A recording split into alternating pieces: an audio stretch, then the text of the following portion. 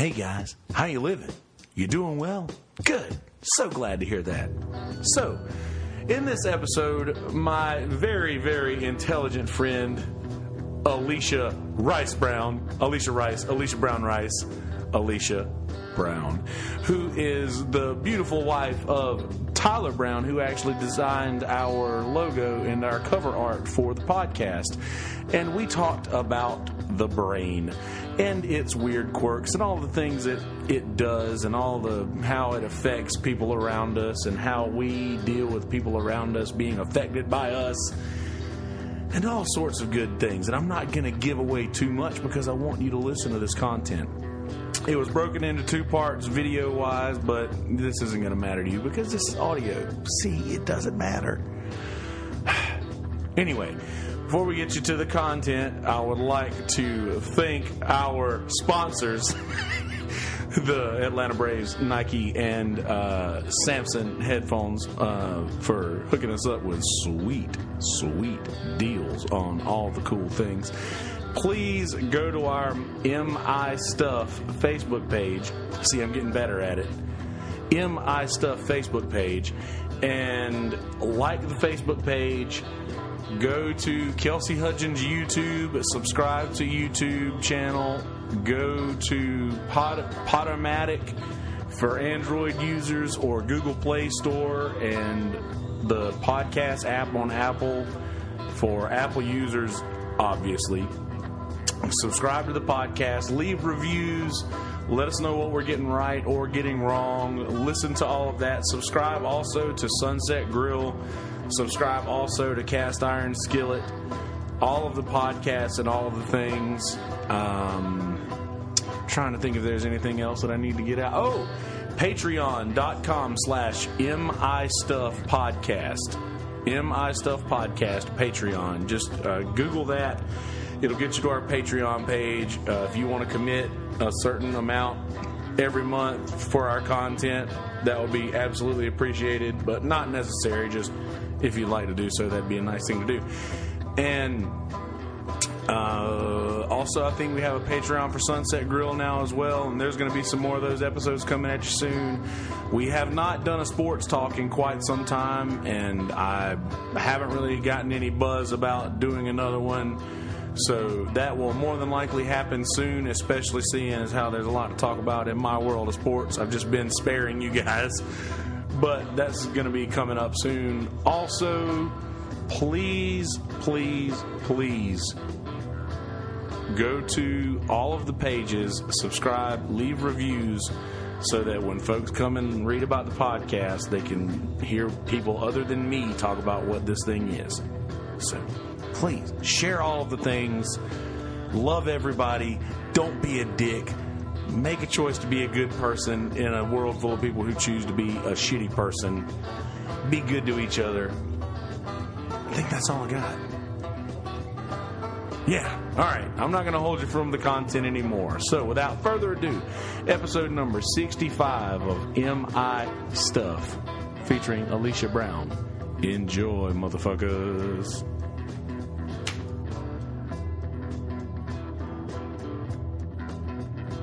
Gator. Yeah, you're listening to the Gator. WKEL.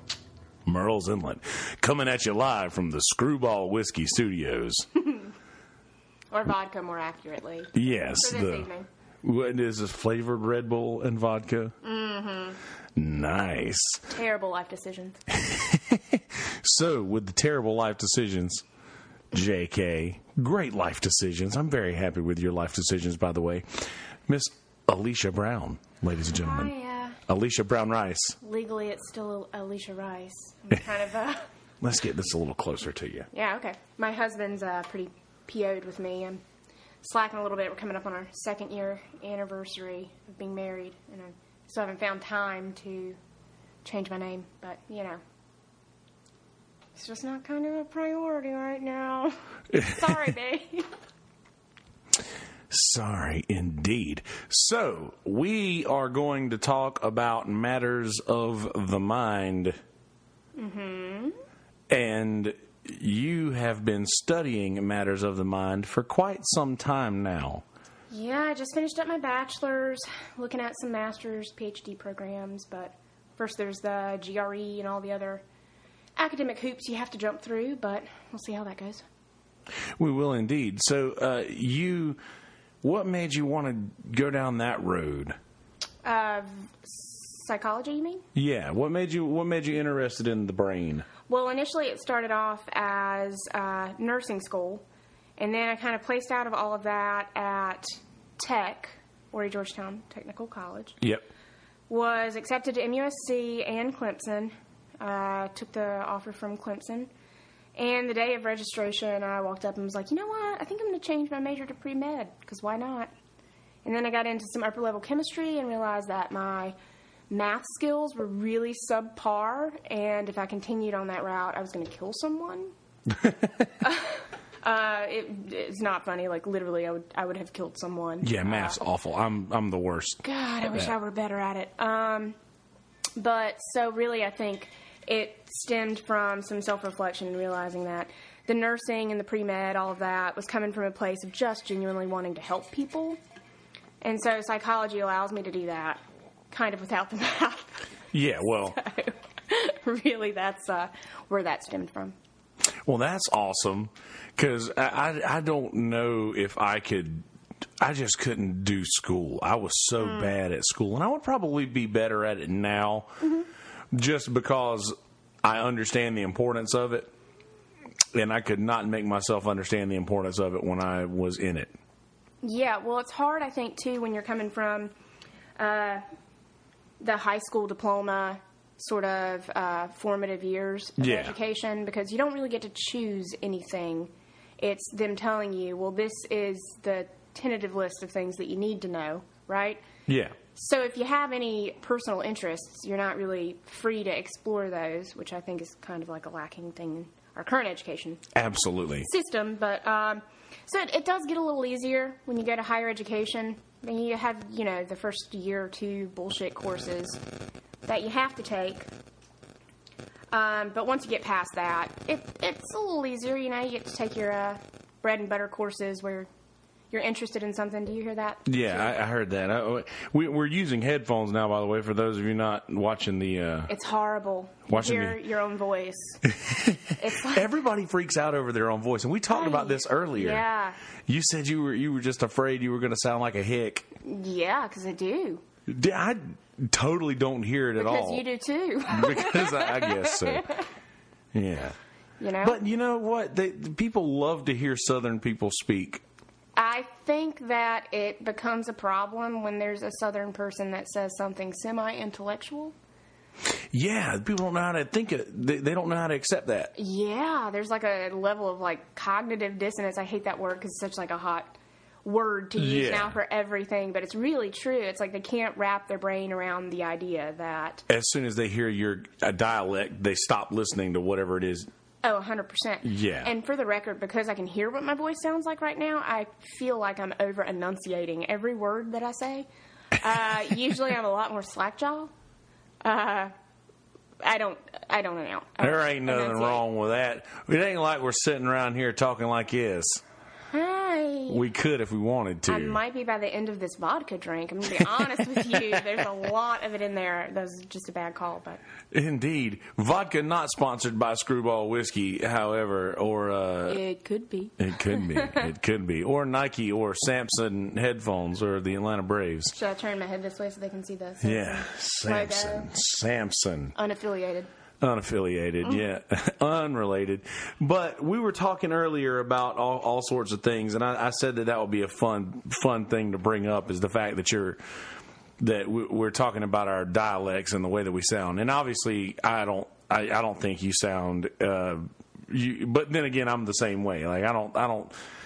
When I hear myself talk, I don't really think, oh, this is an unintelligent redneck voice. But I think that the people who don't hear folks like me much. Yeah. Have you traveled anywhere outside of like? Okay, so I do have a quick sort of little story. When we moved out to Arizona, I don't think that I really sound hillbilly. Yeah. Or redneck until I moved out there, and it became acutely and painfully aware to me that I do have a terrible Southern accent. And But it's beautiful. It's not terrible. right, well, it's thick. Yeah. So I was waiting tables at the Mellow Mushroom downtown in Tempe, Arizona, just outside of Phoenix. And we would have this like lunch rush hour where all these bankers would come in, right? Yeah. And one girl was talking to me, and she's like, "Oh my God, I love your accent. Where are you from?" And before I could answer, she goes, "Is it Australia?" And I looked at her, I was like, "What?" And then she goes, "Oh my gosh, I'm so sorry. I meant to say, is it?" And then she goes, "New Zealand." You're getting further away. And so basically I was like, I really hope that you didn't go to school for language or dialect or anything like that, because you're totally missing the mark. Fail.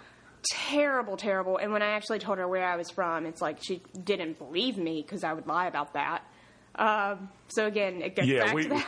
We pick South Carolina when you want to tell a lie about where you're from. Yeah, well, so I'm originally from North Carolina, but it's, I think, close enough for comfort. I do think that North Carolina has probably a little more dialects in terms of regional involved. Probably. And when you get up towards the mountains, there's a big mountain difference. people. Yeah, for sure. That's the same way in my family in Alabama. Like if you go around like Tuscaloosa and where the college is, that's a totally different dialect than that of when you get closer into the mountains where my folks are from. Like, yeah, 100%. You know, you get more of that like big city. Well, not maybe big city, but cultural melting pot. Now, here's an idea. Do you think that where a person's from and their dialect and the way that the rest of the world looks at them has an adverse or positive or negative effect on how they develop mentally? I don't know that I could say it would have a negative or positive, but I think it definitely, there is an impact involved in that. I think that when you come from certain areas that are known for things, it's very hard to break away from those molds. Yes. You know, I would assume, right, that where's like the space shuttle, where was that stuff centered? Was it Florida, or was it like the Kennedy, the Space Center stuff, the JFK, right? Whatever. Yeah, that's all in Jacksonville, I think. So wherever that's Florida. from, I would assume that if you're growing up and you're like, I want to be an astronaut, that they would be like, that's so cool, because it's a big sort of thing that's woven into the fabric of that community. You know, I think if you're coming from where I came from, we were known for basically three things, right? Kannapolis, North Carolina was known for Cannon Mills, so we made towels. Towels. Right, towels. We made towels. My mom used to spell it Tiwel. Towel. You know, I'm not even mad at her, because that's like how we say it. It's just what it sounds like. Phonetic, man. But so we were known for that. We were known for condoms, and we were known for NASCAR, and more specifically Dale Earnhardt. Listen. Now, if I'd have said Dale Earnhardt's it. Yeah. I mean, I know, I get it, but that's probably the most redneck thing that these people have ever heard me say. You're welcome. Listen, Dale Earnhardt is it. Well, his mama was real nice. She used to make us chocolate chip cookies, and whenever we would walk around the neighborhood, she would always be waiting at her front door to like give all the kids chocolate chip cookies. So his mom was pretty boss. But that's awesome. But I would assume that if I, growing up, were like, I want to be an astronaut, they'd be like, yeah, good luck with that, dude. Yeah, and I feel the same way. Bennettsville is Bennettsville's known for nothing. The only thing we're known for now is Aziz Ansari, and it being the place that he moved from. And I think he actually claims Columbia now. Oh, really? I don't know. I think he's just shortened it to South Carolina. Don't do that, dude. But, you know, that would be like me saying I'm from Charlotte. Yeah. Well, I'm not from Charlotte. Yeah, Charlotte is its own world. Yeah. But I don't think there's anything wrong with shortening where you're from for descriptions nature. Like, as long as, because I say I'm from Bennettsville and everybody's like, huh, and I'll be like Florence, and they're like, oh, okay, yeah, I know where Florence is. But just the same thing if you're like, I'm from Kannapolis, North Carolina, and you're like, but can we be honest though? Because there's a big difference between Florence and Columbia. Oh yeah. Now, you could say you're from Florence if you wanted to, and that'd probably be a little more accurate if you're from the Bennetts. Yeah. You know what I mean? Yeah. Like, that's a big leap. Yeah. Let's be honest. There's about an hour. There's about an hour difference there. But to say Columbia, all right, the Columbia. If you don't do the whole South Carolina, if you don't do the whole Gamecock thing, and you don't do the whole, I think Columbia is a young man's game. It just seems like there's a lot going on around the 5 Points area, and if you're not involved, and I know we're bouncing all over, and I apologize for this. This is my fault. I'll take credit for this veer off, but we are exactly. Columbia is just not. I don't think that's my people, man. I don't think that's my folks. I don't think it's Aziz's people either. Yeah, you're right. You ain't from Columbia, homie. Yeah, Bennettsville, man. Marlboro Academy he went to. Anyway, I didn't even know there was a Marlboro Academy. I got to be honest with you. There's a Marlboro Academy, and then I graduated from how this. To roll cigarettes, or I don't know. What? Yeah. What's funny is the Marlboro Cigarette Company, I'm pretty sure, bought all of their tobacco in the early days from Marlboro County, because Marlboro County is that's our biggest cash crop. I'm pretty sure has been tobacco for years. I had no idea. We do tobacco and cotton mainly, and then some soy, and there's soy. Wow. There's a lot of agriculture and corn as well in Marlboro County, and I could be making this up. It sounds legit, but I'm pretty sure that's where Marlboro cigarettes got their name, was that because of tobacco that came from Marlboro County. I believe you. Right? Let's just go with that. Let's just pretend that's. We have a disclaimer, by the way. Now. We have a disclaimer, by the way. It's like the Bernstein and Berenstain, right? Berenstain. Right? It's the same thing. It's the Marlboro County effect. Done. The Mandela County effect. But anyway, getting back to the brain. Yeah. I think that being from certain places like that, and maybe I feel this certainly with me, and maybe with you, just being from a place like that, and maybe realizing at an early age that did you feel like you were in the wrong part of the world, or not necessarily wrong part of the world, but did you feel like you were just different than the people that were around you? It took me leaving to realize that, I think, but. Well, okay, so here's the thing with me. In terms of growing up, my family is predominantly uneducated. Mm-hmm. I'm the first to go to college, the first to get a college degree. Congratulations for that, by the way. Yeah, thanks. And this is on my mother and who they think my daddy is, his side of the family as well. So either way you look at it, I'm the first. And then I'm only like the second to get a high school diploma and not a GED. So growing up, I was in a lot of like the honors and the AP courses. So I think for me, I always felt out of place. Yeah. And it wasn't necessarily a product of my environment or the city that I was in. It was really just, I never fit in anywhere, really. I feel very similar, and I don't know if it was.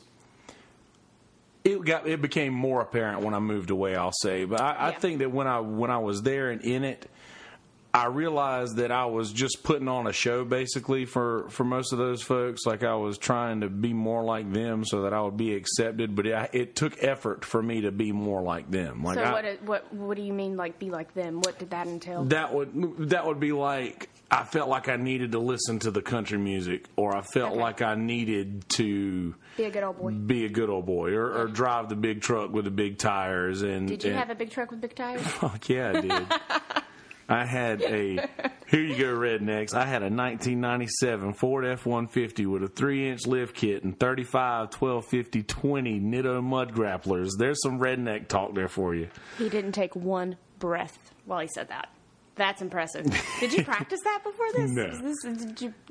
No, that's just it. I'm a car guy. I like cars. I did a lot of. I was involved in a lot of. We had a car lot. I remember from your episode. Hey, we had a car lot, and I had that. That was my favorite truck of all time. It had a big white Oakley sticker on the front of it, and I mean, it was beastly. Could you afford a pair of Oakleys though? Listen, I did very well for myself back then when I didn't have any rent to pay and I was living at home. Man, I had 2 trucks and a motorcycle. what? Yeah. And plus that was different for me because I I think you've owned more assets as a teenager than I have in my whole life. Well, I got that giant insurance settlement Right. when I was 18 years old. Yeah. And an 18-year-old should never get any money. That's probably what ruined my outlook on what life was going to be like as an adult. You mean you just assumed that I just assumed I would have money Okay. forever. I assumed, and I still spend money like I've just got it all the time. But Man, that's a whole can of worms we could talk about. But I don't know, that probably mentally set me up for a life that I wasn't going to live. Mm-hmm. And I don't know, maybe my subconscious somewhere along the way knew that life wasn't going to be like that. Yeah, you were like, bro, slow down. Yeah, but I About didn't. to fuck some shit up. But I didn't. Oh, can I cuss on this? Fuck yeah. Okay. Sorry, guys. Apologies, children. Apologies, children. Now go to bed. Go on, get. Go and get. That's right. So you like speaking about things like that. Now I think that having that amount of money and blowing that amount of money and then inevitably going broke, and once you get used to living a lifestyle that when you run out of money, you can just transfer from another account, and it's having that luxury until everything is depleted really puts you in a very depressed state. And when something that you think is never going to run out runs out. Mm-hmm. And we mentioned trauma and mental trauma and its effect on, I don't know, life or mentality or the brain itself, or which way we were going to go with that. But Well, so why don't we approach it from the point of view of trauma and how it plays a factor in how you perceive, there you go. right? Because Yeah. that's really like sort of I think the little nugget of truth for any pathway. Anyway, that trauma affects you, anyway it branches out, right? Yeah. Eventually it's going to factor into how you interact and how you perceive stimuli coming in from your surrounding world and your environment, and how you respond to it, you know? So Absolutely. So for you, you're saying that it was having money and it running out, and that being a source of sort of depression and crisis, right? Yes. So another way to look at that would be like somebody like me that's never really had any substantial amount of money, and that being its own source of crisis. Oh, yeah. And depression, you know? So both of those kind of have shifted the way that we perceive things, right? Because But it sort of gets us to the same destination. absolutely. We need more money, guys. We need more money. We broke. Speaking of which, we broke. We want to thank our sponsors, Samson, the Atlanta Braves, and Nike, and Screwball Whiskey Studios.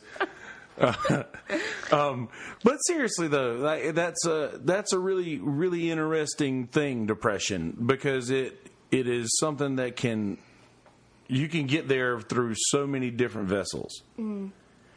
And I don't know that. Do you feel like most people realize that they realize what depression is and that they might be suffering from it, or do you? Because I think I see a lot of folks around me that just react in anger and they don't realize that they're depressed. They're just acting out. Well, so I think that it's a distinction that needs to be made. First off, I think with a lot of clinical diagnosis, Yeah. there's clinical criteria involved in that, right? So almost always the tipping point would be an impact on your daily function. Yep. And that is really like the thing that takes you over the edge, right? So I think terms like depression or anxiety, social anxiety, what's some more? Personality disorders, bipolar, borderline personality, any of those, gaslighting, you know what I mean? Like you hear people that talk about this because they themselves have experienced maybe certain aspects of those illnesses. Yeah. Or they've had a loved one that has suffered from it, or maybe showed certain symptomologies of it, but maybe they weren't necessarily clinically diagnosed. So I think that that's something that needs to be addressed when we're talking about that. Because I think it's a normal part of human nature to feel a little down at times. Yeah, it's a natural part of the whole situation. Because it gives us a jumping point for when we feel joy, right? It helps us to define circumstances and make sense of them. There has to be dark so the light can be appreciated. Exactly. And I think that doesn't mean that everyone's depressed, you know? Like, absolutely. Like maybe that guy that's angry and lashing out is just an asshole, you know? Like that could be a thing. Maybe it's nothing to do with depression. You know, maybe it's a whole nother bag of things. But I think we all have our baggage, right?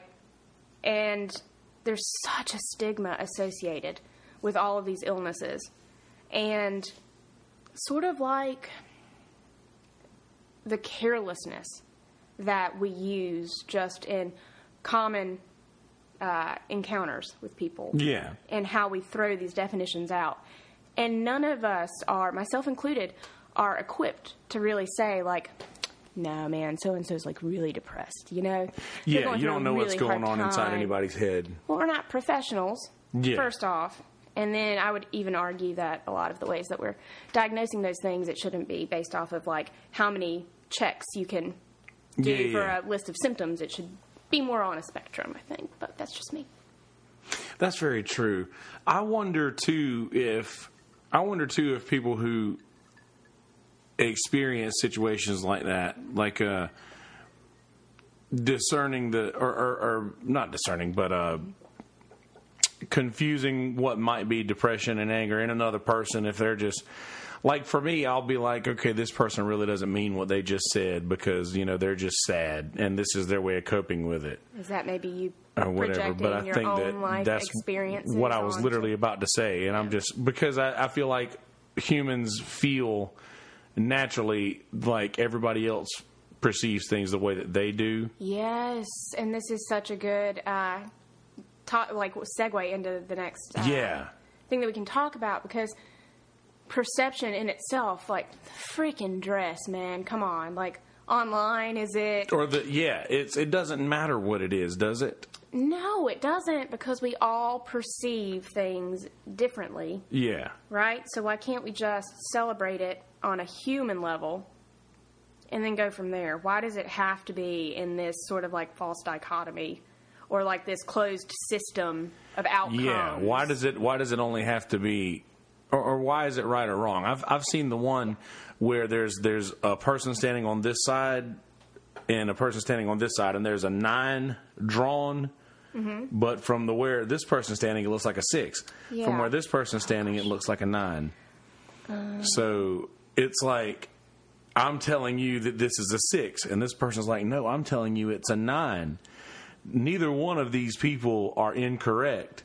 But the point of the point of that story was that apparently somebody drew a 6 or a 9. Somebody drew that 6 or a 9, and somebody's just standing on the wrong end of it. Yeah, so like really that deals with figure ground perception. Yeah. And that's some of the laws involved with Gestalt psychology. So really that's basically saying that the way that our brain organizes and stores information, retrieves it, is based off of like a series of principles. And so like the whole 9 or a 6 thing, right? It's like those images that you see online where it's like, when you first look at it, it looks like a landscape. Yeah. And the longer you look at it, you start seeing, oh, shit, there's a face. Oh, wait, there's a face. There's a face. Oh, my God, the whole thing's faces. Yeah. You know? So it kind of goes into that as well. I love those things. Yeah, Gestalt, man. Gestalt laws. Look it up. I love those things. The brain does that to us, and it makes us perceive things like outlandishly different. In some cases, like I've noticed that I feel like if I went to a doctor, they would give me all kinds of they would give me all kinds of words that would describe what I go through mentally. But Maybe. I feel... Maybe they give you a lot of prescriptions. I think it would depend on the doctor. Yeah, I don't... See, that's what I fear, is I wouldn't mind talking to somebody about my quirkiness to find out if I am indeed as borderline bipolar or schizophrenic that I feel like I am. Or WebMD is like the worst invention ever. Yeah, it's It ruined ruins people's lives. It really has. And I'm scared to go and talk to somebody and find out like if what I fear to be true is true. Why are you afraid of that? Because I feel like then that I would not. I feel like then that I might lose credibility. Because of the stigmas associated with that? Yes.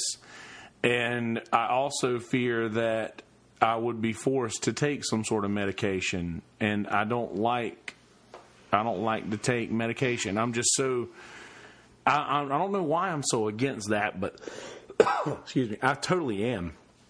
For some reason, I'm just against the whole. I'm not gonna go Noah Byrne conspiracy theorist here. Sure.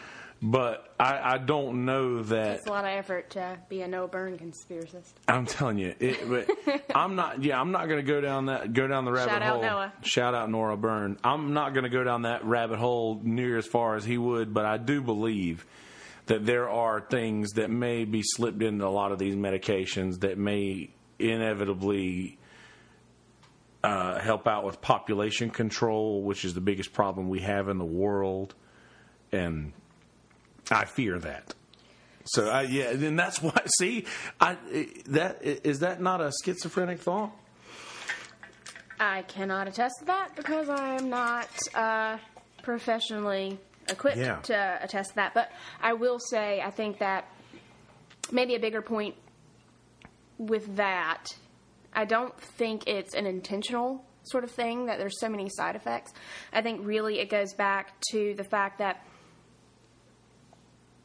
we as a culture really look for a quick fix. In America. We are instant gratification. Give me a pill so I can pop it and make this thing go away. Right now. Give me a mantra to say that'll get me through this, or you know what I mean? Like, oh yeah. And really, with a lot of like the modern psychology stuff that we're seeing, in my opinion, it's repackaging and putting a new brand on. Shout out Repack. Something that you know has been around for a really long time. Yeah. And so I think, in terms of just our society, it's way more beneficial to the average American to go to someone and say, oh, man, you know, I'm feeling really anxious. I'm having this, you know, these symptoms are happening to me on a daily basis. And then they say, well, here's this pill. This pill is going to fix all your problems, right? Because if you look at some of the other parts in the world, right, you look at like Spain or Europe, they're still in this sort of psychoanalysis approach to the brain and how we view things. And I think that that's great because everybody could benefit from just having somebody to talk to. I think so. Unfortunately, you can't bill that on an insurance. Yeah. Right? So that's one problem with the system that's set up. I think a bigger problem is the fact that a lot of the ways we're assuming the brain processes and stores information and retrieves information is based off of theory.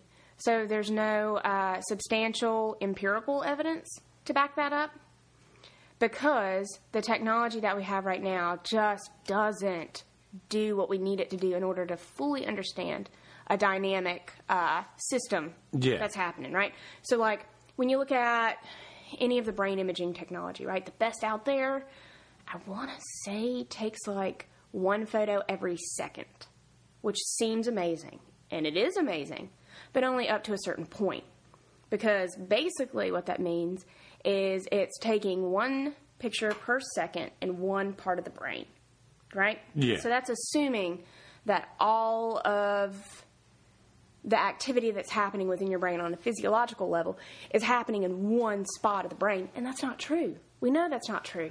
Yeah, and a second is a really long time if you break it down. So long. There, in the time frame that you get one photo, there are so many different aspects that are happening within your brain on a cellular level. Yeah. Let alone, so if you look at neurotransmitters, right? So a lot of the psychopharmaceutical drugs that are being prescribed right now, think like SSRIs.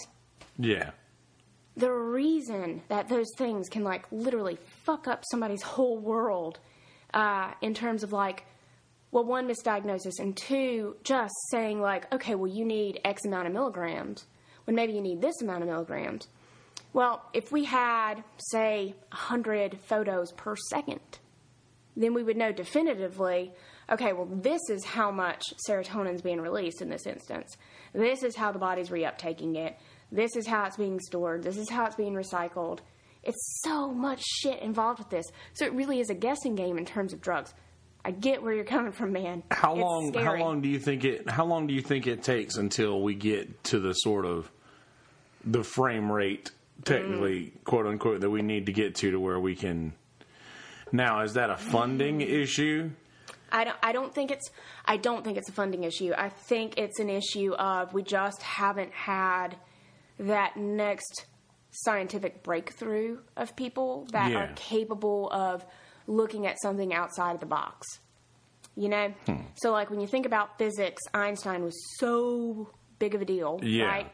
Because he was thinking about things in a way that people didn't think of. Yes. Any sort of scientific revolution, there's always been that handful of people where they've got that side eye from everybody else going, you're kind of nuts, man. Like, no, this is the way of the world. This is the lay of the land, you know? It's going to take, I think, having that one person that is like a physicist savant. Yeah. You know? That, like, just fucking breaks every rule that we have right now. Somebody who steps in with a new perception. Yeah. Imagine that. Full circle. Bam. That was beautiful. But see, I really want to think that there is a group of these people, a group of these great thinkers. In this day and age, I believe that a lot of these people are probably tremendously anxious and just probably. I'm not trying to group myself within this, but I definitely feel like a lot of your free thinkers and your outside of the box people are probably the kind of people who don't have a lot of communication with other people because there's nothing to cultivate that their conversation or nothing to cultivate their thought processes, so that they can't really have the conversations that they want to have with enough people, right? Because nobody gets what they're talking about. That, I think, well, that could definitely be like a regional thing, like we were talking about earlier, right? Yeah. It could be that. I think that really that's more. I think it's more a problem with the way in which we have set up our education system. Yeah. Again. Because, you know, like, okay,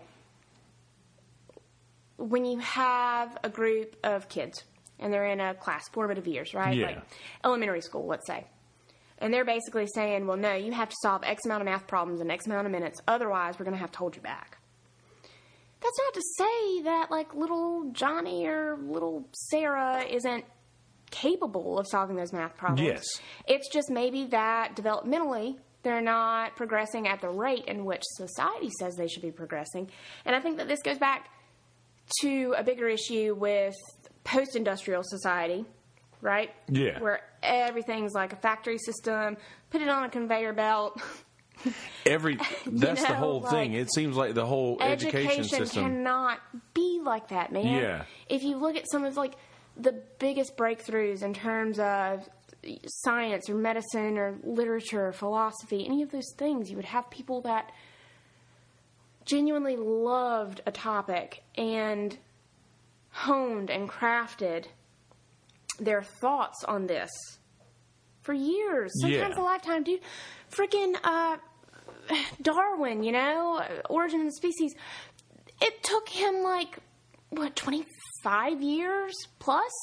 And the only reason he released his theory is because some other guy was like, hey, by the way, here's my theory. And he had to go to battle with the scientific community to say, no, I've got hard evidence. Yeah. This is my life's work. But even then he wasn't comfortable doing it, right?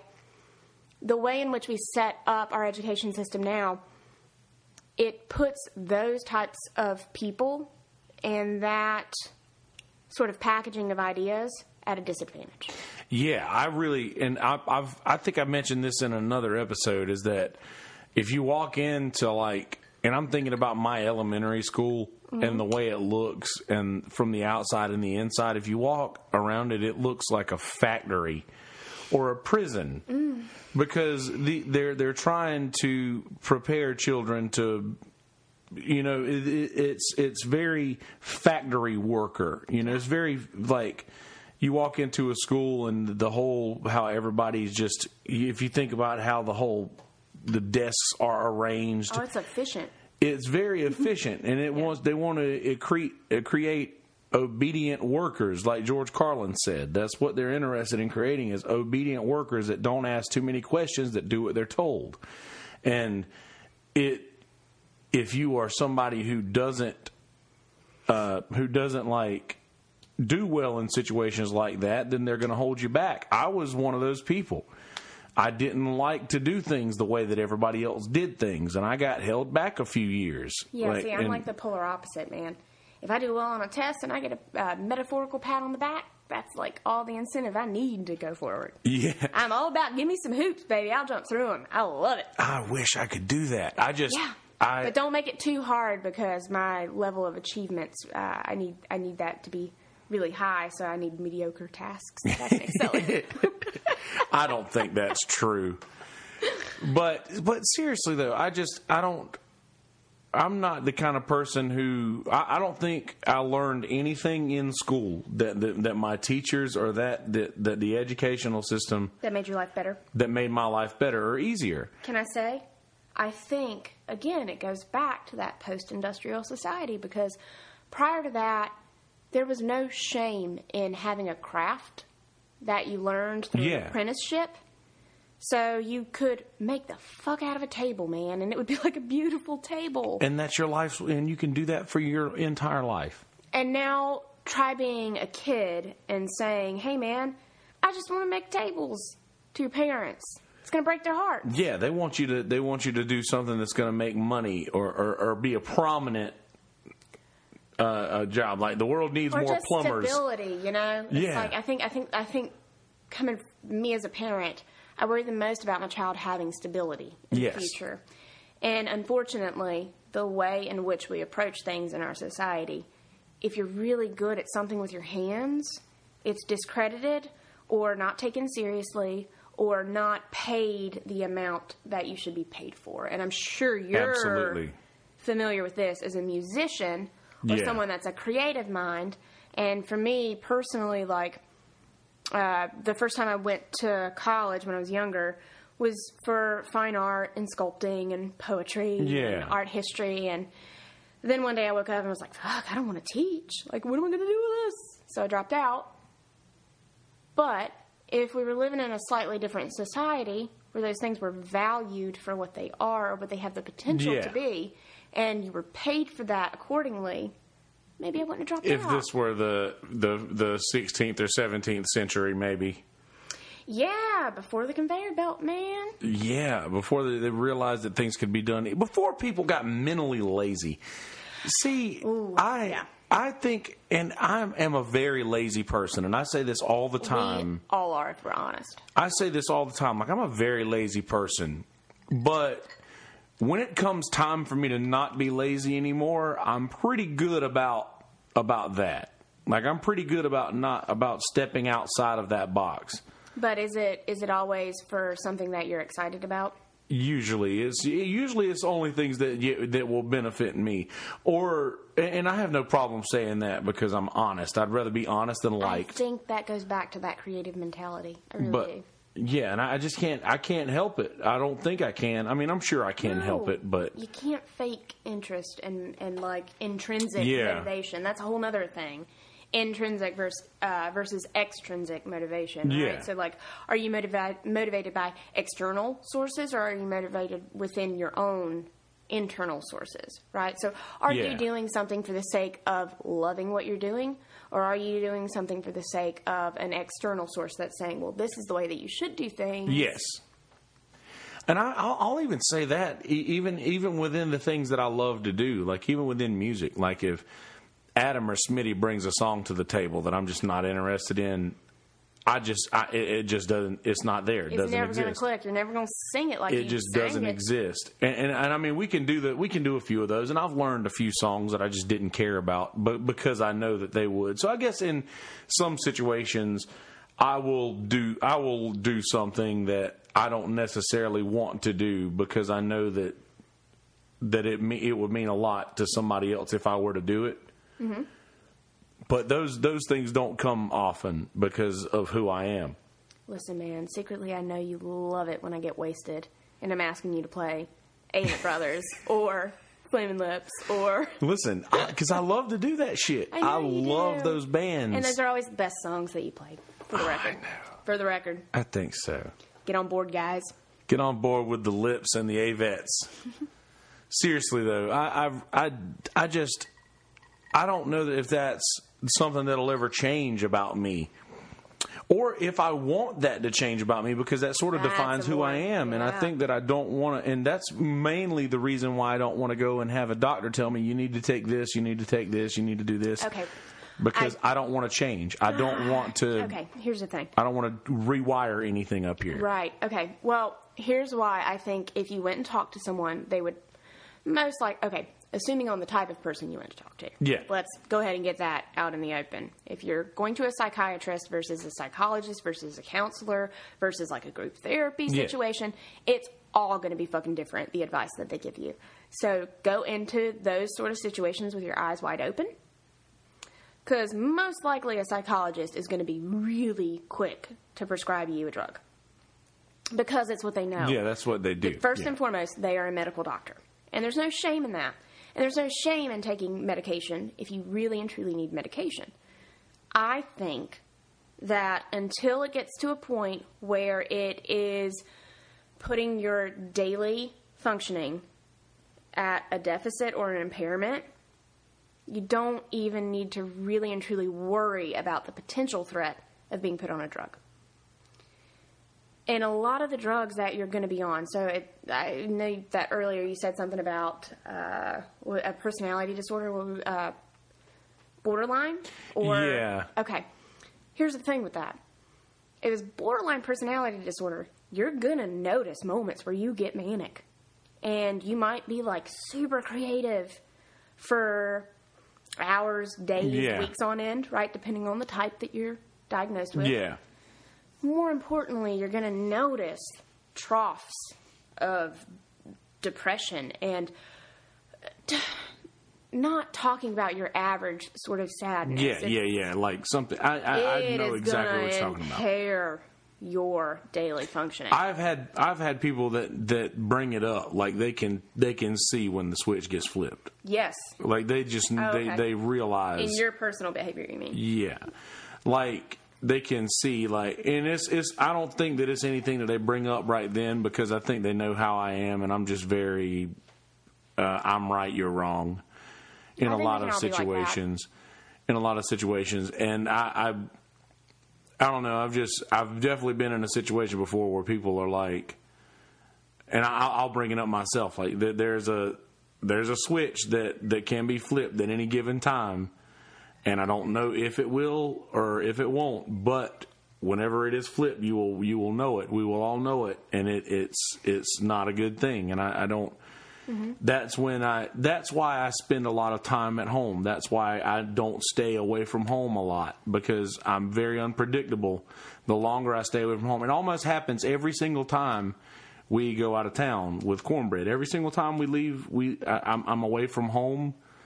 It'll happen, and I I don't know why, if it's just like I'm uncomfortable that I don't have my home to go to, or I'm uncomfortable I don't have my car outside that I can go home if I wanted to. Would you say that, though, you're maybe more of an extrovert or an introvert?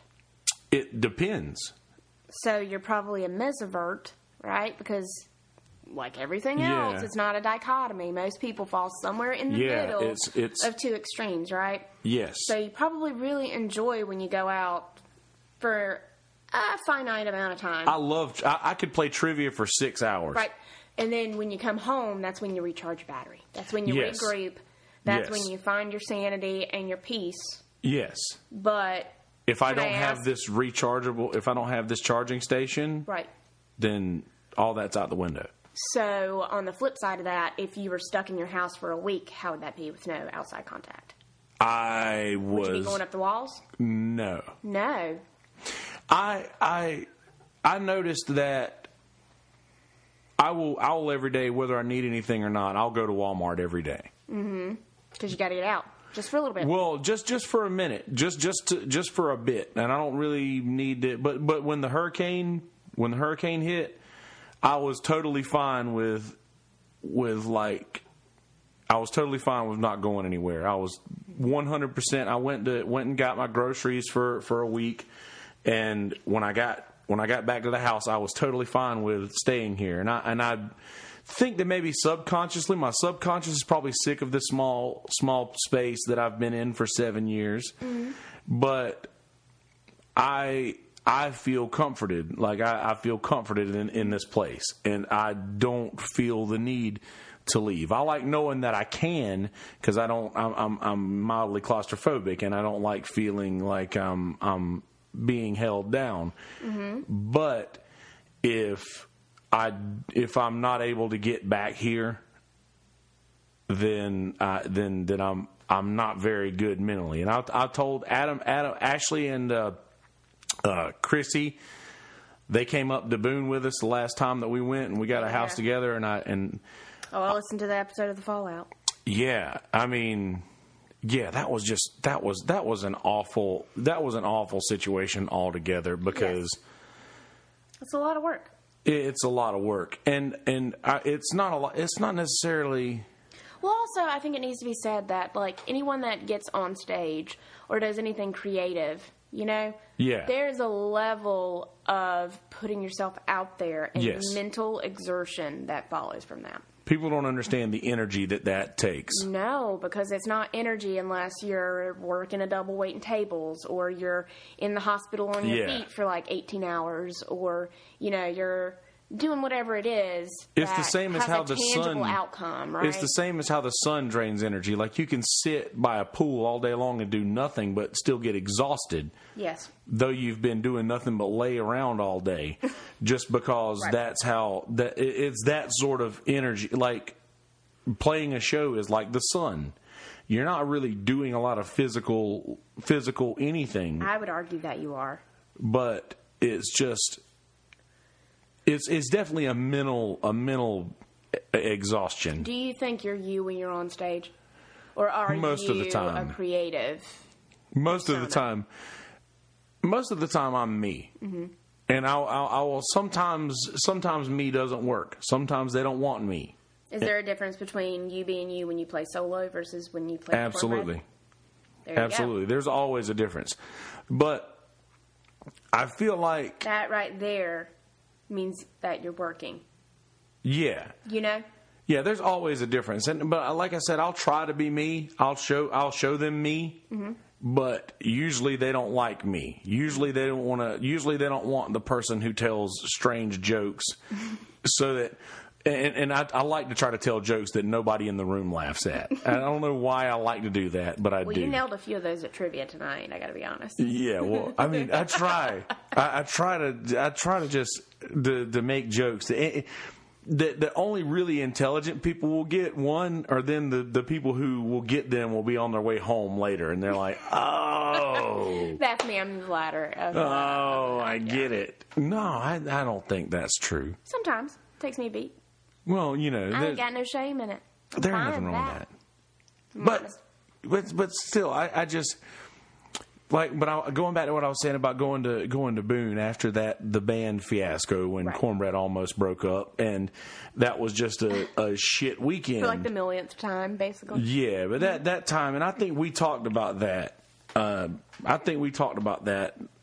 night at Tito's, that whole situation. But either way, that's beside the point. When we got to Boone, I said, "Listen, I'm planning. My plans is I told Smitty, I was like, bro, I will drive. You can sleep. I want to leave after we finish the second gig and come home because you needed to. I need to do that. Like, that's just something that I don't think that definitively means that you need to be on medication. Yeah, and that's sort of why I want to avoid the whole medication thing, because I've figured out what triggers me, and I know that I can stay away from that thing. I think the fact that you're self-aware enough to know that there are triggers, and you can kind of maintain and control those situations, means you don't necessarily mean medication. God. Just saying. Also, can I get that in writing? Also, I'm not a professional at all in any capacity. So. There's a professional out there listening somewhere. It's like, oh man, I can hook this guy up. You're got like, him. I hate this woman. But it's fucking up my livelihood. but when they found out, when Ashley and Chrissy found out that I was gonna drive back that night, they were like, oh, that's the craziest thing I've ever heard. And I'm like, I get why you feel that way, but I am different. Like, I am just flat out different. I don't know another way to describe that. And I can't deal with it. And I was like, I love y'all. It's got nothing to do with y'all. It's just me being I'm literally on the fence the entire time. Like, for every minute that I'm away from my home, I'm on the fence as to which side of the fence I'll fall on. Mm-hmm. I would just rather, if I fall on the wrong side of this fence, I'd rather not be around anybody who's not seen that before to witness the fallout. Yeah, because Adam and Smitty know how it is, and they know how I am, and they know how temperamental I get when I haven't had my me time, and or in my home time. Like, Adam's like, oh, you can't breathe out of the inlet, can you? And I'm like, no, I really can't.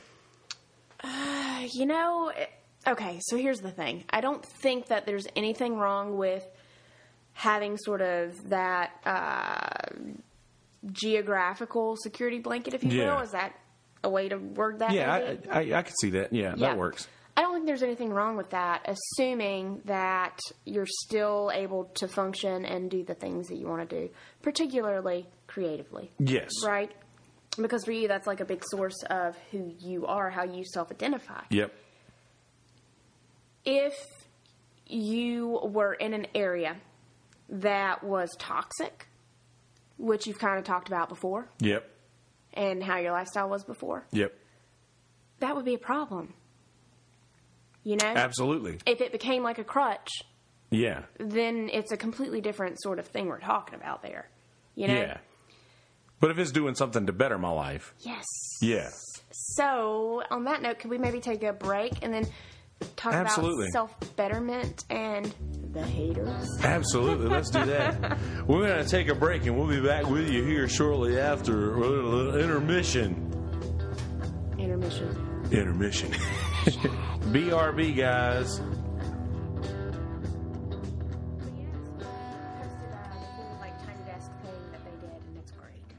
It's just great. Thank God for NPR, because there's not a lot of places that you can go consistently and find good music. Yeah, that's true. For one place anyway. Yeah, I sometimes wish it was a little more politics removed, but I tend to like the personal as everything pieces. Else should be. Oh my gosh, it's just insane, the level of...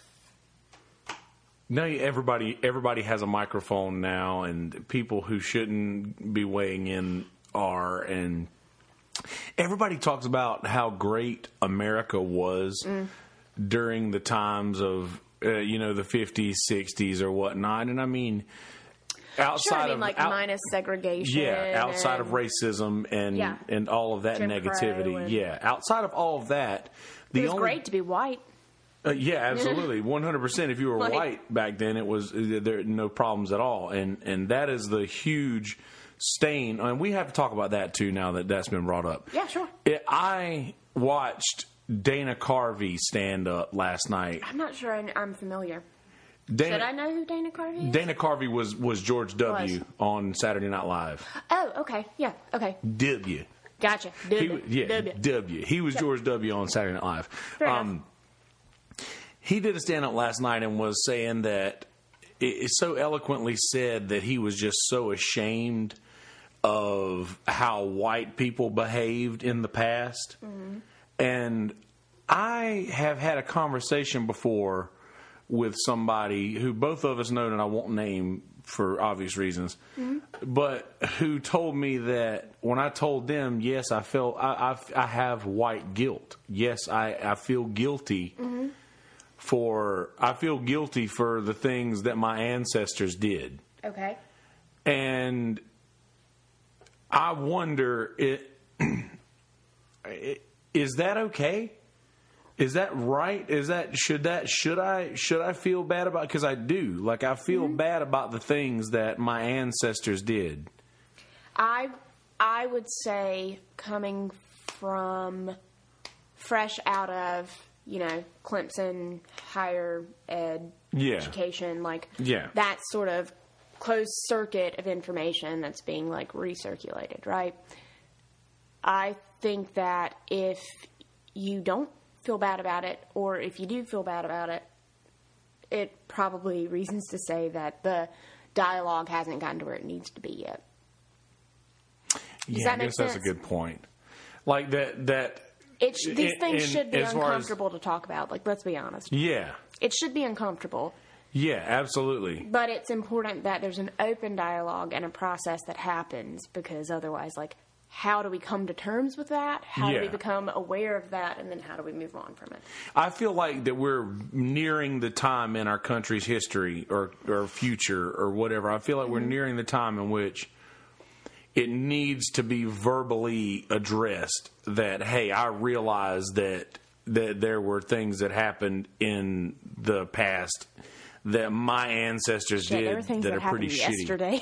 Yeah. I mean, let's be honest about it. Yeah, well, you're absolutely right, and I feel like the time's coming in which people need to address the fact that yes, there are problems. I am aware of those problems, and I want to work to reverse these things. There's a structural hierarchy, and it's woven into the fabric of our nation. Yeah, and until we can talk about that openly and have an honest dialogue and transaction, we're always going to be at a disadvantage. And it doesn't matter the color of your skin, your shape, your size, your sex. It doesn't matter anything about that, because all of that is, in my opinion, circumstantial. Yes. We're all different. We all bring different experiences to the table. And if we can't talk about them openly and honestly and ask questions about how we defer from the person we're talking to, and then openly and honestly listen to what they're telling us back. That's a big thing, I think. Yeah. We're always not a lot of communication there. We're never going to learn. We're never going to grow. And that's sad to get to a point in your life when you feel like there's something that needs to be done and something that needs to be changed so that you can progress. Yeah. In your own life so that you can become a better person. And I feel like that and I see a lot of this. I noticed that I talk to a lot of the folks in the Small Beans Discord. Shout out Small Beans folks that listen. I talk a lot about this in that Discord channel and realize that maybe it's just the area, because I'm very confined in this area to certain mindsets and certain types of people, but I just am very ashamed in how many people that I see on my Facebook friends list who are just comfortable with being a racist and not realizing that what they're doing is inherently racist. And I just feel awful about that. Okay. When I don't say anything, when I don't address it. Yeah, I agree. And I think that it's worth saying that anytime you come from a Southern sort of background, Yeah. it's almost inherent that the conversation is going to turn to racism. Yeah. Also, I think there's a bigger factor at play, and it comes into like socioeconomic status, right? Like, Yeah. the region in which you grow up, what's the average cost of living, what's the average income, how do salaries differ according to levels of education. Yeah. Do you know what I mean? Those are things that are worth bringing up and talking about. You know, like, shout out small beans. Shout out to that Californian mentality. It's expensive to live in California. It's so expensive. And it almost guarantees that the people that you come into contact with on a daily basis, unless they were born within that area, they have an education. They went to school for something, right? So Yeah. reasons to stand that their salaries are going to be higher, right? Yeah. It's a different set of problems that Californians face versus when That's you're living true. in South Carolina and we're used to the struggle of living in a lower socioeconomic bracket, right? Yeah, absolutely. I never thought about it that way. Yeah, it's one thing to think about. It's not always racism. It's not always sexism, even though those are things that we continually see in the news. Sometimes it just comes back to money. Yeah, it is money. Just saying. Money changes a lot of things. Yeah, it does, and so does education. You know? I think that And they're almost education changes synonymous. more things than money. Yeah, well, because, you know, it's assumed that the more education you have, the more money you're going to make. Yeah, I don't disagree with that. Statistically, I don't disagree with that at all. I feel like, in a traditional convention. and I look at education as not necessarily like college education, but more life education. Right. As in that you don't really have to go to college to realize that maybe some of the things that are going on around you are just shitty things.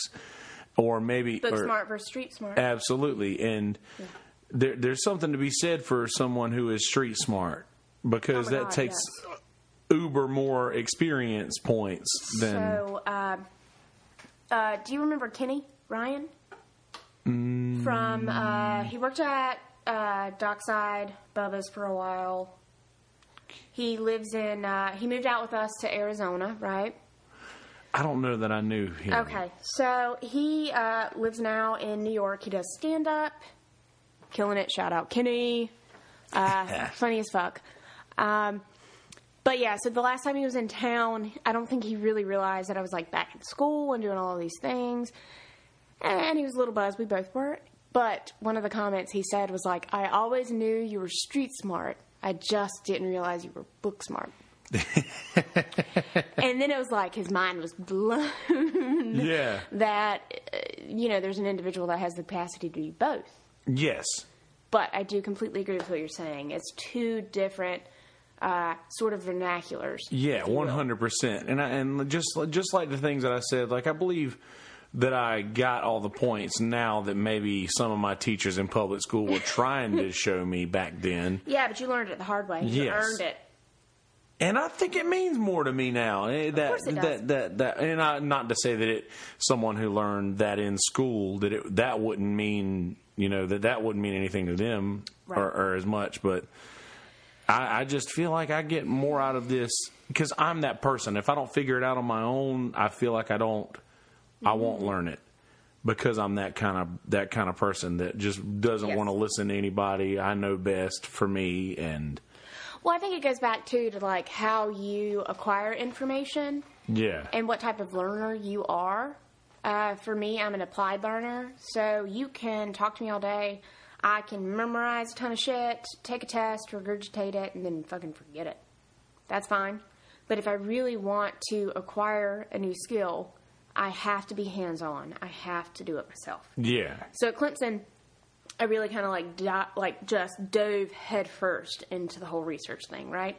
And in the grand scheme of things, my GPA did suffer from that because I was juggling a million other outside things, right? But I wouldn't trade that for the world, because where I come from, experience trumps any sort of like book. Absolutely.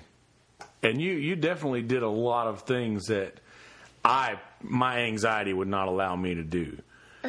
Like, I would not have been able to go to California and give a presentation.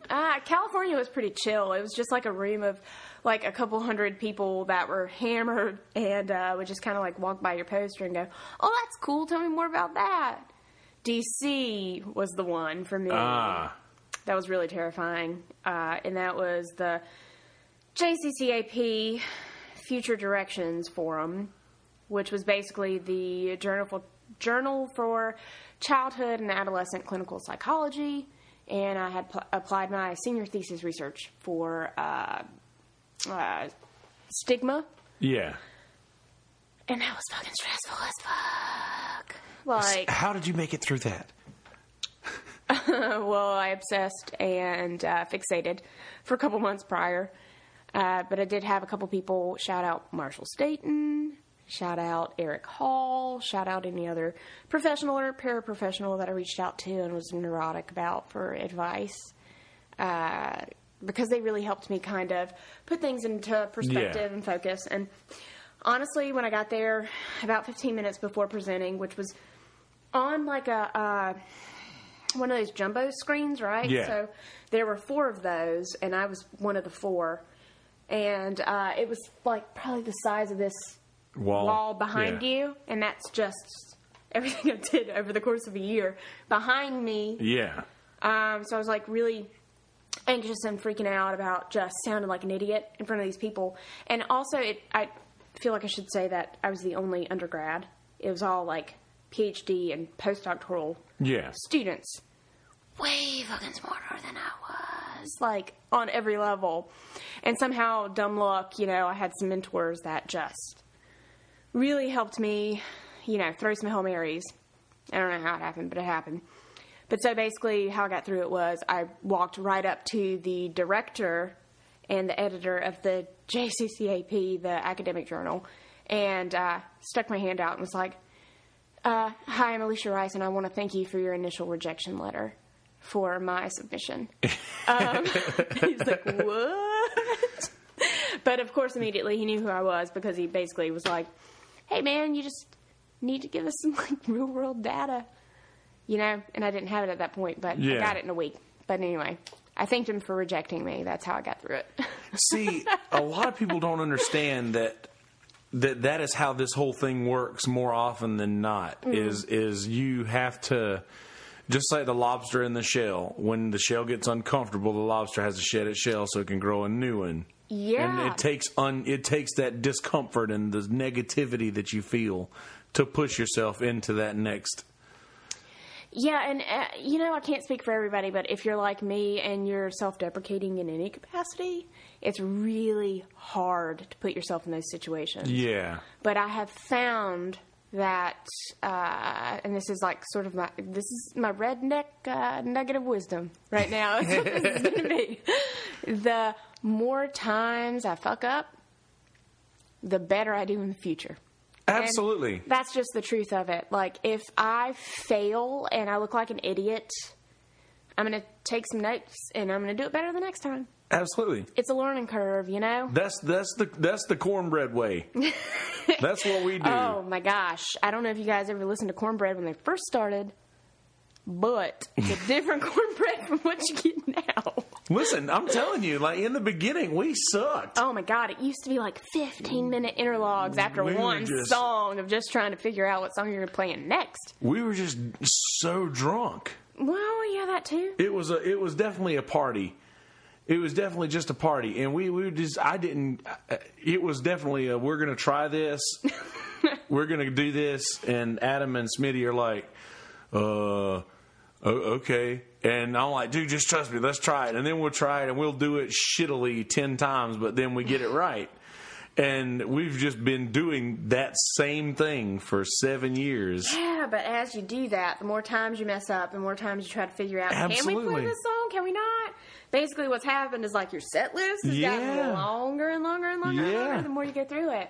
That's Absolutely. the beauty of failing, guys. There is the art of failing. Who wrote that book? Oh, yeah, I don't know, but I'm going to Google it for you. The Art of Failing. You know, I think that might have been a book that was from a show. I think that was a book that Aziz Ansari's character wrote in Parks and Rec. No, because there's a million things that, okay. So I typed in The Art of Failing. Actually, I mistyped it, and then it said, "Did you mean The Art of Failing?" And I got 6,340,000 results returned. So apparently there's been a lot of things written under that title. Like, the best things that happen in someone's life usually come right after one of the worst things that has happened. Oh my God, 100%, yes. When you realize, okay, I don't want that to happen again, so how do I fix this? Yeah, how do I not look like an idiot next time? Well, that's usually how I perceive it in my mind. 90% of the things that I do in my life and ways that I speak and things that I choose to say come from a place of not wanting to look like an idiot. Yeah. I can relate to that. Yeah, on a visceral level. I relate to that. There has to be something to be said for folks who just, for me, to be thought of as intelligent is more important than being liked. And or being honest is more important than being liked. I think the older that I get, the less concerned I am with being accepted or liked. I don't know that I've gotten to that point of enlightenment yet. I just don't care. I just can't care anymore. I'm just fucking over it. I still want to be liked. I got to be honest. Hurts my feelings when I'm not liked. See, I guess it would bother me if I found that somebody didn't like me, but I would try to find out what it was that they didn't like about me and correct that so that no one else could ever say that. See, I will say, I'm not going to correct shit. You know, and I say that, and I probably wouldn't either. I will ruminate on the fact that this one individual doesn't like me because of this one thing, but at the end of the day, I'm not going to change any of that, so I don't really know why I ruminate, I guess. Yeah. It's kind of my own self-deprecating. And also that depends on whether or not why this person dislikes me is founded or not. Like, if it's something that I can say, okay, well, I'm sorry, but I'm not going to change. Well, that goes back, I think, to, like, how they're perceiving what they think about you and how you perceive what they think about you. Yeah, like, for instance, I'm not going to stop saying, hey, man, you fucked up that song. You know, I mean, not going to do that. Yeah. Because this is my thing. I'm passionate about music. It's just my thing. It's the only thing that I've got that I've ever excelled at. Yeah, really. You're good at it. And I appreciate that. But I'm not gonna sit back and let somebody not take my opinion seriously. Nobody. Careful, your redneck showing. See, we told you it was going to come out at the end. I ain't gonna let nobody sit back and not take my words seriously because I know what the fuck I'm talking about. Right. When it comes to that, like, and those things I'm not going to change. But if it's something that's like I realized that I was a little overbearing with people in my life when I saw somebody doing something that I didn't agree with. Mm-hmm. And I was a little overbearing about saying, hey, look, I've got my life in order, and I'm going to tell you how to get your life in order. Okay, so this is a perfect segue into what we said we were going to talk about. Right. Before we went on a potty break, which is self-betterment. What are these creatures flying in here? These mosquitoes made it inside? I'm pretty sure I just had a gnat fly up my nose. It was weird. Anyway, self-betterment and being in an environment where it's hard to do that in a meaningful way. Yes. Because you establish these sort of systems and habits, and it's hard to break. Absolutely. It's very hard to break. But I think more... What, Ray? It's probably me. We lost some headphone feed there. Sorry. No, you're fine. So it's hard to break those habits and those systems, but I think more importantly, it's hard for people to perceive that you're changing those habits and those systems. Now, What do you mean there? Do you mean it's hard for them to understand why I'm doing this, or I think it's hard maybe for them to accept that you're doing it. Wonder why that would be. You know, there's a lot of, I think it's a multifactorial thing, you know. I think it could be that it's genuinely hard for them to see you in a different light than what they... Yeah. So for me, right, okay, I'll make it personal, right? Okay. When I first got with Tyler, I basically dropped out of college and spent like the next 3 years blackout and had a lot of fun. Yeah. And what are these creatures? The ghosts of my party girl past, I guess. But so yeah, I like created this persona where I was a party girl, and that's all I was. You know, like going back to what Kenny said, like I knew you had street smarts, I didn't know you had book smarts. Yeah. Well, how could you when I was blackouts, like, you know, 5-6 nights a week? Yeah, people don't know themselves at that point. Correct. Yeah, you're not yourself anymore. You're a shell of a person. Yeah. And I think that when you move on and you try to grow, particularly for the people that you're close with and the people that have been around you through the hard times, it's hard for them, not that they don't want you to succeed. Yes. I think it's hard for them to wrap their brain around the fact that you're changing, which means your relationships with other people are going to change. That's true. So there's a level of uncertainty and a level of fear, I think, that comes along with that. And I think it's scary for the person. Yeah, I think that they had a hard time as well. It's hard to change, and it's harder for people to accept that you've changed. Yeah, it wasn't... I think that that's what made it easier for me to change, was knowing that I was set apart. Because I think that that's something that's important to me, is being set apart from everyone else. I'm the polar opposite. I've always wanted to blend in. I've always wanted to be accepted.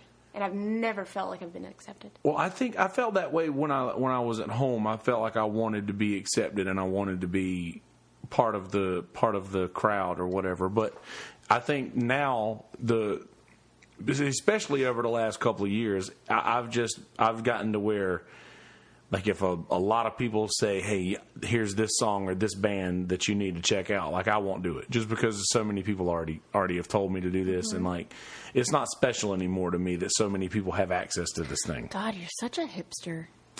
I mean, I guess so. But I just don't. I think also that, well, back to my point was that people have an issue with me doing something in my life that they feel like maybe they should also do in their life, but they don't feel like they're capable of doing these things, and that they don't want to, and they meet that with frustration towards me. Sure, yeah. And I noticed that a lot in the beginning, where people were like, "Oh, so you think you're better than us now because you don't drink anymore?"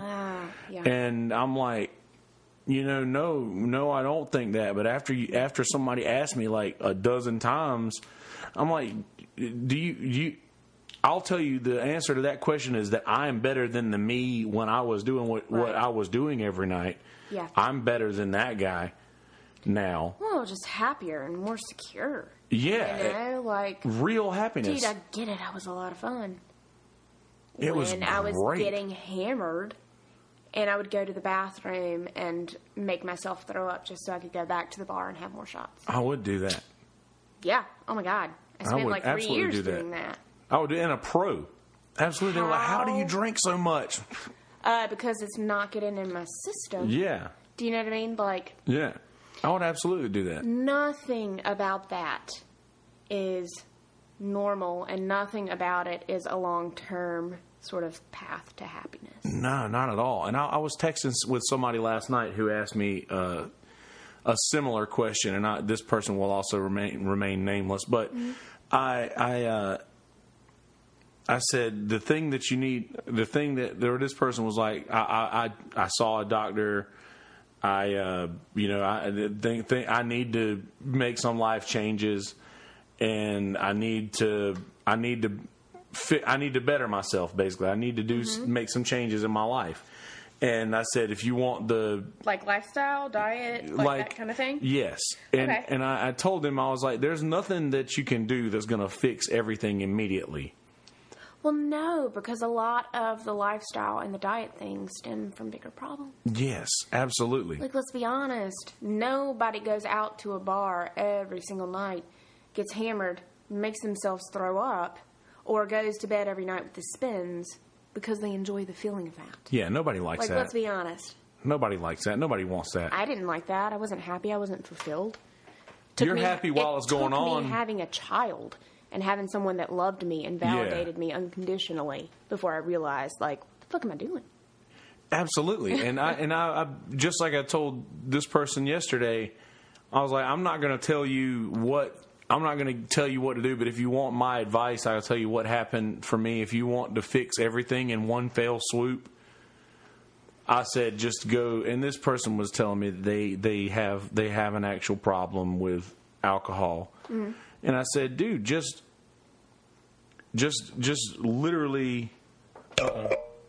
Oh God, Patrick Hanna. I'm not taking off my pants, Will. Will Hanna's always. Wait, was it Will or Patrick? Patrick, but Patrick speaking on behalf of Will. Go to bed. You got to go to the DMV in the morning. You got to get that shit done. There you go, Patrick. Yeah, see, I randomly see this one comment that comes up on here, and I never respond to anything. But anyway, this person was telling me that they have an issue with alcohol, and I said, if you want to fix everything in one fell swoop, I said, don't drink anything else. Tell everybody around you that you haven't, that you're not going to. Mm-hmm. And this is only, like I said, I'm not gonna say this to somebody on a whim. Right. I was prompted and I was asked for help and advice on how to do what I did. Yeah. And I gave that answer. So I don't want this to feel like I'm preaching at anybody out there or anything. Like anytime you have a problem with something, that it is up to you to decide that is a problem.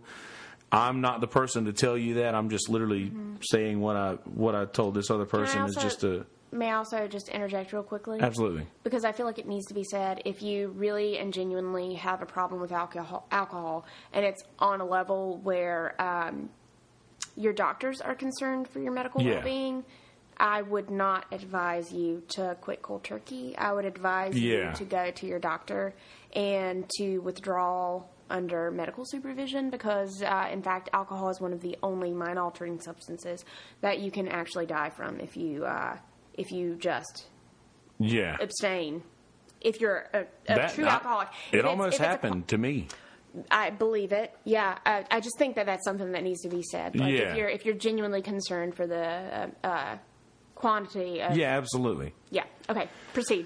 But that's what I said. I told him, I was like, dude, just prepare for the worst 2 weeks of your life. Prepare for the worst 2 weeks of your life. Prepare to be miserable. Tell the people around you in your life that you may be a little bit more temperamental than normal and prepare them for that. And then on the third week, you get something that that nobody else can take from you. And that is the real feeling of happiness. Man, that's beautiful. After you have the 2 worst weeks you will ever have in your life, the worst 14 consecutive days in your life, on day 15, I guarantee you that that's something that nobody can take from you. Mm-hmm. That's something that nobody can take from you. And any time that you are in a position to where you can be made into a better person by yourself, I don't see why more people don't choose that route. Just to make changes in your own life to the things that you feel are problems. And like I said, this is custom to each individual person. This isn't one thing that I'm telling every person to do. This is just for one of my friends' situation. In your life, it may be something different, like we were talking about before we went live with the fast food thing. Like that, it may be something that you just need to remove yourself from in that aspect. Yeah, so actually, like, as you were talking about that, I was kind of looking up, just because I wanted to be sure when I was saying it. But yeah. So, like, alcohol withdrawal symptoms, if you think about neurotransmitters, right? One of the main ones involved with that is GABA, which really deals with the body's ability to produce, like, a relaxing sort of effect on your body, right? Yeah. So when you're supplementing with a ton of alcohol, your body lacks the ability to do that. So when you cut that out, right, that's one neurotransmitter that's affected. But typically with lifestyle, diet, all the things that go along with alcoholism, right, it's not just GABA that's being disrupted. You have your serotonin levels being disrupted. You have your dopamine levels being disrupted. There's a million things that are going on in your body. So, like, yeah, it's going to take you a while to bounce back from that. Absolutely. Because you've conditioned your body to sort of think like, okay, if your life and your lifestyle is a battlefield, in essence, right? Yeah. Your body's going to adjust. Oh, yeah, for sure. To survive. We're adaptable creatures. It's a beautiful thing. Yes. We're also creatures of our own downfall. So when you're, self-medicating with all this stuff, it really messes your body up on like a million physiological levels. Oh, 100%. And I think, and I also to also go down a little bit further down this road, I told this person that they should. What I did after I stopped is I went to the bar every single day. Mm-hmm. Every single day. When I wanted something to drink, I had an O'Doul's. Mm-hmm. And that worked. Because I feel like, for me, the not drinking thing was more, or not, I mean, the drinking was just something to do while I was hanging out with everybody around me. Yeah, for sure. So I didn't want to remove what I love the most, which was being around all of my friends. Right, which if you are a social person and you're doing it as a social thing, and then it becomes a problem, right? If you stop and your mechanism of stopping is to abstain from your entire lifestyle, then that's awful. Well, of course your serotonin levels are going to drop. Yes. You're depressed as fuck because you 100%. love being around people, and now you can't be around people anymore. Yeah. Oh, because there's alcohol. And the candy and the sweets and the cakes. You don't understand the stuff that you want and crave after there's no alcohol, because there's so much sugar. Hey man, you want to talk about the addiction circuit in your brain? Sure. Because it's a whole system, man. It's not just like, okay. So mine's got to be awful. No, like I've got to have the worst addictions reward center in my head. No, it's not. We're all sort of hardwired from birth, right, to have a checks and balance system in our brain, and it's the reward system, right? So anytime we do anything right that's going to preserve our own survival, right? Yeah. We are rewarded for it on a neurotransmitter sort of level. Yes. So one of the ways that we do that is when you're a kid and you have that first piece of candy or that first piece of cake. It's like amazing. It's so sweet. You get rewarded from it. Well, from an evolutionary psychology point of view, that's because a lot of the high caloric intake things that you could take into your body were high in fructose. It triggers... Damn you, America. So it triggers sort of on an evolutionary level the circuitry that's already in developed in your brain. Yes. Right? Absolutely. Same thing with social stuff, same thing with alcohol, same thing with anything that we do. It all stems from some sort of evolutionary byproduct, in my opinion. I think so, too. And it's not just one part of the brain that's involved in it. Several parts of the brain. And so, if you think about a singular experience where you've had a good experience, where you felt good about something, right? Yeah. That might be the equivalent to, a single thread of, embroidery thread, right? It's like a single little thread. The more times you do that experience, the better you feel about it. Then all of a sudden it becomes like a cable. All of a sudden it becomes like the cable on the naval ships where you see, the gigantic... Yeah. That's actually a really good analogy. Oh, thank you. Well done. Well done. But, when you think about drug addiction in particular, there's so many things involved in it, right? It's your environment. It's the people you're around. Paraphernalia, smells, sight, taste. Yeah. Everything feeds into this massive cable that you've created in your brain, right? Oh, yeah. That doesn't go away overnight. Absolutely not. So when you remove that sort of experience, right? So just taking the drug away singularly, it's not enough to change a habit. Not at all. It really and truly is a disease that we don't understand. Yeah. So I think it's amazing that you were able to. Well, and I think that I said in the one episode that I replaced it with cocaine right off the bat. Well, there you go. And it just had to be something else. And when I got rid of that, I poured it into podcasts. Mm-hmm. So I mean, this is what I'm addicted to now. Like, is just this fucking microphone, and I realize that about myself. So I don't feel like that it's an issue. I would rather be just like we were saying earlier. If you're addicted to something that is making you better, or if you're addicted to something that is bettering your life, then then you can play that to your benefit. Maybe another talk we need to have for another day, because I feel like it's a whole can of worms. Would be like social media.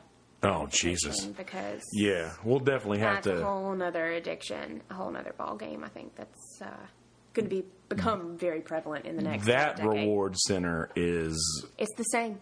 Yeah, it's the same. That cable is large. Yeah, it's going to be. Yeah. These people. I know, it's depressing. It is depressing. We're coming up on about an hour and 36 minutes just now. Sorry, guys. No, by all means. This is great content. Do you we'll wrap this up here in a minute. Do you have anything that you want to leave in the brains of anybody who may listen to this anytime in the now or the future? I speak to the future a lot. Yeah. I think really just if you're struggling with anything, reach out, talk to someone. Yes. But also, more importantly, be self-aware and trust yourself, because any advice that you seek is only as good as the person that's giving it. True story. It's only as good as the circumstances surrounding it. It's only as good as you want it to be. With that being said, I think that if you're ever at a point where you're hurting or you worry about what you're going through or you're anxious or anything like that, it never hurts to voice that. When you open that door and you talk about it, it's difficult, but it does get easier. Oh, yeah. And it doesn't necessarily have to be a psychiatrist, a psychologist. It could just be a friend or a family member. Or yourself. Yeah, just be honest with yourself. I record things and listen to them back so I can hear myself say things that I need to hear because I trust me. That's why you don't hate the sound of your voice with these headphones on. Yeah. That's probably true. So I'm like, you know what? This guy, he sounds reliable. Yeah, I would trust this dude. I trust this guy. Me, I'm not so sure about. I'm not going to buy a used car from him. I couldn't even picture you as a used car salesman. Well, I used to be that guy. Yeah. It's funny. In another lifetime. In another lifetime, indeed. Thank you so much for having me. Thank you so much, man. Your kind words all the time. Appreciate you being a listener. Is there anything that you listen to or watch that you, the good listeners of this podcast might not stumble upon otherwise? I know this is last minute. No, it's okay. I feel like a lot of what I listen to you can find on like the NPR homepage podcasts, but I really enjoy Stuff You Should Know is a favorite one. It's just a lot of like stupid little tidbits that you can walk away from. And Serial has a new season out. Listen to that. Big on that true crime stuff. And there's also a new podcast called Atlanta Monster, which is like mind-blowing. And I apologize, you're gonna fucking binge it. And it's really depressing because it's about like a child serial killer Oh, no. that targeted African American children in like the 70s. Oh, no. And there's no closure.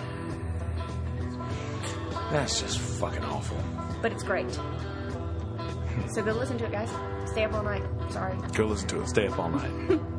Unless you're children. Go to bed, you heathens. Yeah, please don't listen to that. That's like boogeyman stuff. Go to bed, you heathens. Night, guys.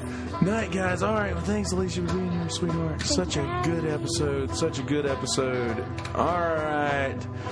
Be good people. In a world full of people who are just choosing to be dicks every day, don't be one of those people. Choose to be the good person in every situation.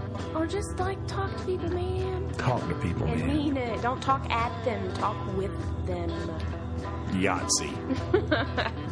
All right. Peace, bitches. Good night.